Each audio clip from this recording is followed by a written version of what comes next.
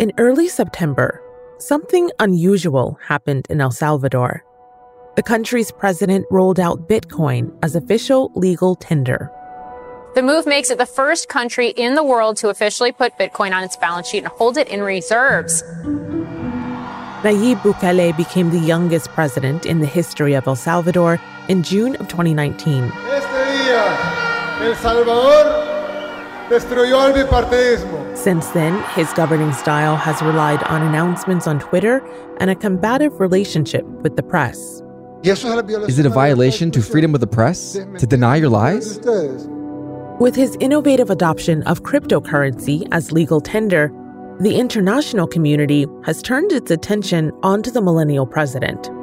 But Bukele's critics say this might be a distraction from what's really going on in the country. There's a lot more problems to solve before you come and impose a law that Salvadorans don't agree with.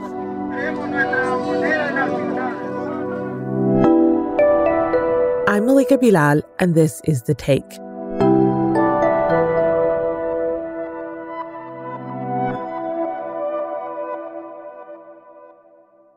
My name is John Holman, and I'm a correspondent with Al Jazeera, and I cover mainly Mexico, Central America, and the Caribbean. And John traveled to El Salvador for the launch of the currency. So, John, how was the rollout of Bitcoin in El Salvador? The actual rollout of Bitcoin was probably a little bit more underwhelming than the president would have hoped for. On the morning, actually, that they did roll it out, there were problems with the digital wallets that the government had created to use Bitcoin to be able to receive it and do transactions. They called them Chivo, which is Salvadoran slang for cool, but they weren't that cool that morning. And actually, the president himself turned into doing tech support via Twitter in the course of the day, asking people, okay, can you send me the problems with your wallet so that we can try and fix this? And we did see that people were quite keen on the stations that he'd set up to help with this rollout of the Chivo to get the wallet. And the government actually gave people an incentive to want to open these Chivos, these new digital wallets, because it put $30 worth of Bitcoin in each one. So we did see quite a few people. It wasn't like lines around the block, but quite a few people outside of the centers that we went to trying to work out how these digital wallets worked so that they could get this money into them and start trying to spend it. That doesn't mean necessarily that they were going to use Bitcoins forever after, but they were definitely keen on that first little windfall. And what were people telling you that you talked to about it? We actually got two couples who managed to actually make the digital wallet work and then got their $30 worth of Bitcoins and set off to get some lunch with them. And we followed them to Pollo Campero, which anyone from Central America will know is a big name. And in El Salvador, everyone knows about this chicken place and loves it. So first of all, they went there to try and get some food, denied. And then they went to Pizza Hut to try and get some food. President Nayib Bukele had actually tweeted out earlier on that Pizza Hut was going to be one of the places to accept it, but denied there also. And the people at the restaurants that we went to told us it might be happening at other branches. It might just be that here it's not happening. And there's probably more now that we're a little while after the rollout, but it definitely wasn't smooth on the day. And those guys went hungry after thinking they were going to get some delicious Pollo Campero.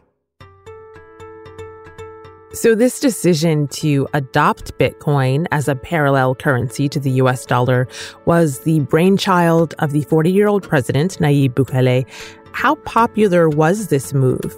The surveys that were done before Bitcoin said actually not that popular. And that's a sort of anomaly for him, because a lot of the things that he's done since becoming president have chimed with a lot of Salvadorans. He's got a high approval rating. Generally, he sort of seems good at tapping into the mood and what people want in the country. But Bitcoin definitely wasn't one of those. But what has the government said the point is? What is the aim behind this?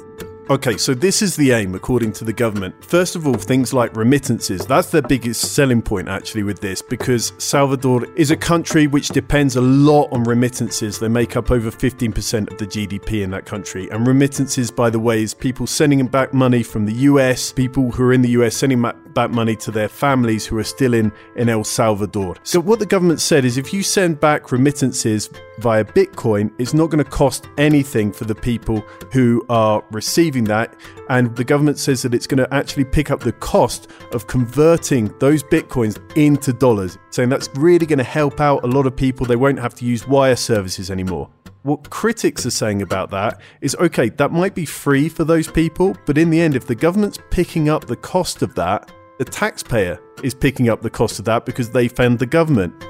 What the government's also said is that 70% of Salvadorans don't have a bank account. And this is a way for them to be able to get some sort of digital banking going on, even if it's in Bitcoins, for them to be able to save up a bit of money. The government would say they're not being forced to use Bitcoin, and that's the counter argument there. But it's still a little bit of a questionable situation, is what economists were telling us.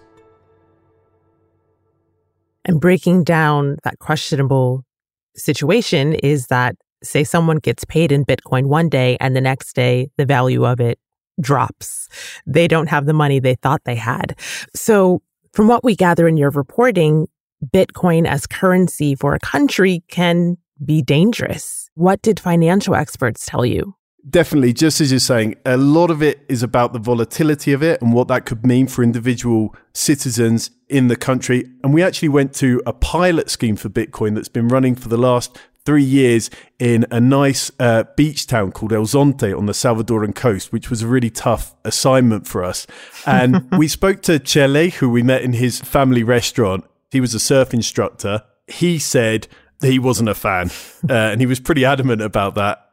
It's tough because it's unstable. For example, if you take a surf class and pay with Bitcoin, I can accept it. But the next day it goes down, and there are losses for me. It's the same for the bar, the shop, everywhere. And Bitcoin obviously is a cryptocurrency. It's something that can be used relatively anonymously. We spoke to Carlos Acevedo, who's the ex-head of El Salvador's central bank, who told us that this could turn into a fiscal paradise for criminals. One of the advantages of Bitcoin is the anonymity, but for regulators, that's one of the risks. So the worry is that El Salvador turns into a fiscal paradise for those who want to launder money from drugs or corruption. It is a risk, but John talked to others who said the country has regulations in place to help mitigate that risk. I talked to actually an editor of a Bitcoin magazine who had been in El Salvador for 2 months just to see how this all played out. And he said to me, El Salvador does still have laws and regulations around that. It's not like it's going to suddenly turn into a Wild West. So, John, before the world turned its attention onto El Salvador's Bitcoin foray, there were several other things that were happening in the political realm in the country. In May, the National Assembly, dominated by the president's party, passed a bill to remove judges from the Supreme Court. In September, newly appointed judges ruled that presidents can serve 2 consecutive terms, which is contrary to what the Constitution says. So in the country, all eyes are on Bukele. Can you tell us more about what he's doing and why some of his critics call him dangerous? Yeah, definitely. I think you've actually hit the nail on the head there in talking about the possibility now of re-election. So we looked into it, and the last Salvadoran president who was re-elected was a military dictator more than 70 years ago. There's also been other things as well. In September, judges over 60 in general in El Salvador were basically forcibly retired. Now, what the president's party said is that this is about fighting corruption and getting out the old bad blood from El Salvador and getting a space to get new judges in. Obviously, the question on that is, are those judges going to be completely neutral, or are they going to be beholden in some way to the president and his party? It's actually interesting. I was talking to judges who were marching. The judges, some of them were over 60 and were obviously caught up in this move to forcibly retire them. I said, but do you deny that there is corruption in the judiciary? And all of them said, no, there has been some corruption in the judiciary. The point of this is that there are ways to deal with that. There are protocols to fire judges. So it's a moment when El Salvador's caught, I think, between trying to confront the way it's been misgoverned in the past, but also, could this go too far? So one particular thing that looks and sounds familiar to many journalists is President Bukele's treatment of the press. Some have compared him to the late Hugo Chavez, others to Donald Trump. And one media outlet in particular, the online newspaper El Faro, which is known for its investigations into government corruption, had one of its journalists expelled from the country. Another was denied a work visa. So what can you tell us about what's going on with the media industry? So during our time in El Salvador, we obviously spoke to local journalists about what was going on, their perceptions, including people from El Faro. And one thing that they mentioned to me is that they'd had a problem with work visas. They also said that they'd been audited repeatedly by this government. Now, just to put this into context, El Faro is a really well-respected investigative newspaper that's been a thorn in the side of lots of various Salvadoran presidents. It's not just been President Bukele and his administration. And they said that we've been audited before. It's sort of a tool that's been used, but never as fiercely as this time. And President Bukele's sort of taken to calling out certain journalists from that newspaper in particular in press conferences and also on Twitter. Es que digan que aquí se ataca la prensa. You say that the press here is under attack. So what are you all doing here then? Now, you're going to go to your newsrooms and write whatever you want. And in the case of El Faro, he wrote a bunch of lies about the government. And what do? Deny them. So there's definitely a combative relationship there. And there is a sense, at least from the journalistic community, that President Bukele is pretty intolerant of criticism, if that comes from journalists or if that comes from NGOs in the country. One of the reporters from El Faro who was denied a work visa is French-American journalist Roman Gracier.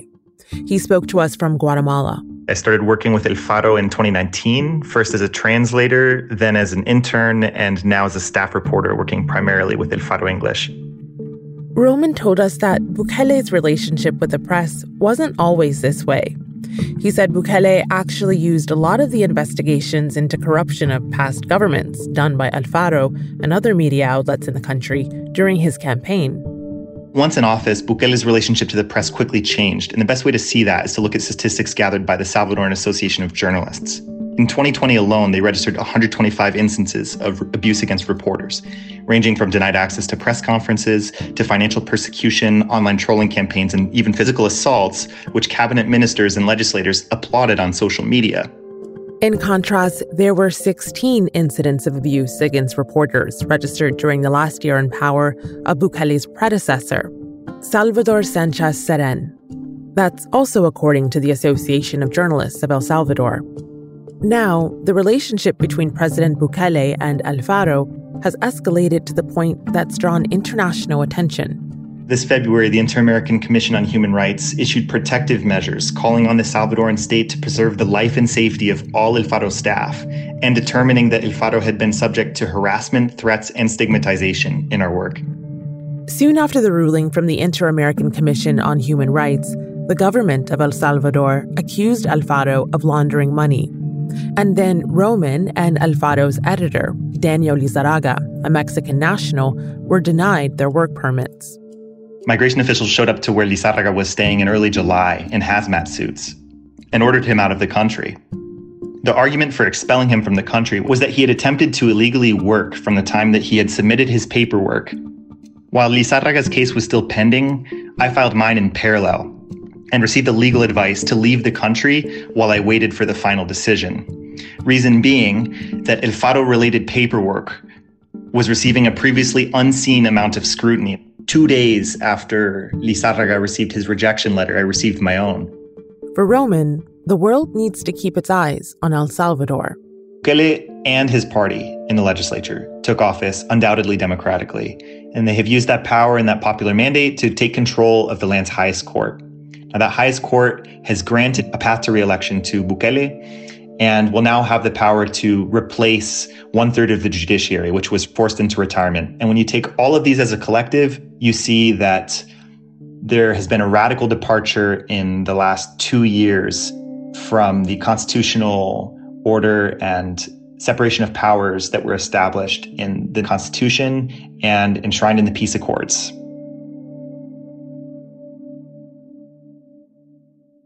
So, John, you mentioned the approval ratings of Bukele, which hover around the 90% range. What have people you talked to told you about how they view the presidency? When the judges were actually marching, we peeled off from the march and went to talk to a few of the people that were watching them go by. Some people in favour, but we also found people who were watching them and who said it's completely right what the president's doing. Things never got better for us, just for those on the top. Now the president's after them, and that's why they're angry, because he doesn't let them steal. That's the truth. He's a good president. He's a 10 out of 10.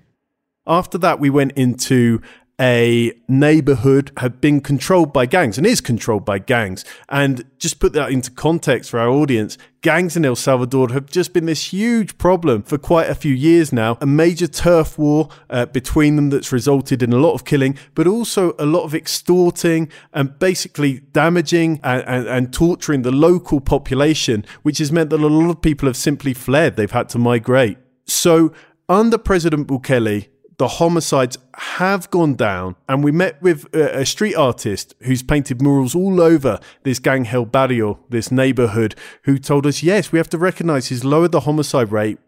We're living calmly now, without problems. You can go and get a soda or a beer, wherever around here. Before, it wasn't like that. You wouldn't see a light in the street after 7 p.m. There's a lot of police here right now, and that didn't exist before. He's also done things like in COVID, giving out money to people who needed it. The vaccination program under President Bukele has been good, and that's recognized even by his critics. He's managed to get that going and fast. So those things are really appreciated by people.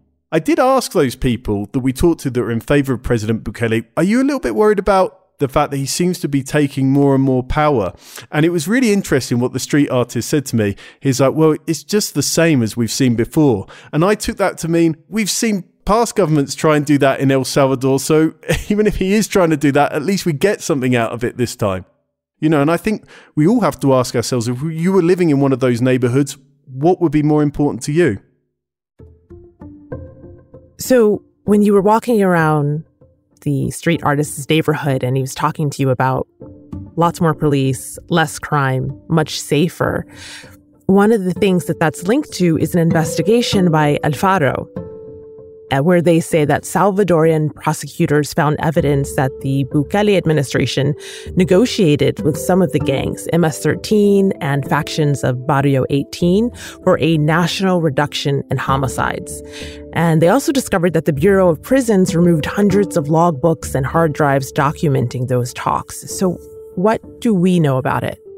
Well, at the moment, what we know is what you just mentioned in that El Faro investigation, and the fact that the government at the moment isn't willing to admit that. Now, if his government has actually made a truce with those gangs, in El Salvador, that's not necessarily that well viewed by a lot of people. And that's because previous governments have also made truces with the gangs.